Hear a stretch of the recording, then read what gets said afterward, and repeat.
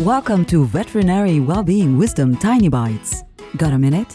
Get a tiny bite of well-being wisdom that'll help you thrive. Here's your host, citizen scientist in neurology, neuroplasticity, and positive psychology, and program director for the Center for Workplace Happiness, Sandy Weaver. Is there a song with lyrics that inspire you?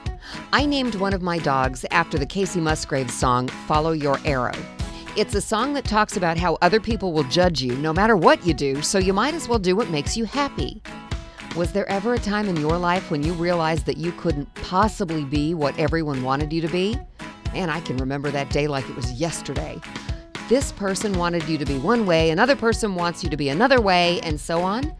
Because you're a caring person, it's easy to try to be what other people want you to be. Just don't give up who you are at your core, no matter what. Follow your arrow, because that's the only way to live the life you were born to live.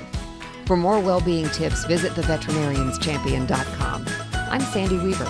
Want more tiny bites of veterinary well-being wisdom? Subscribe to the podcast and share it with your friends. And there's lots more at centerforworkplacehappiness.com.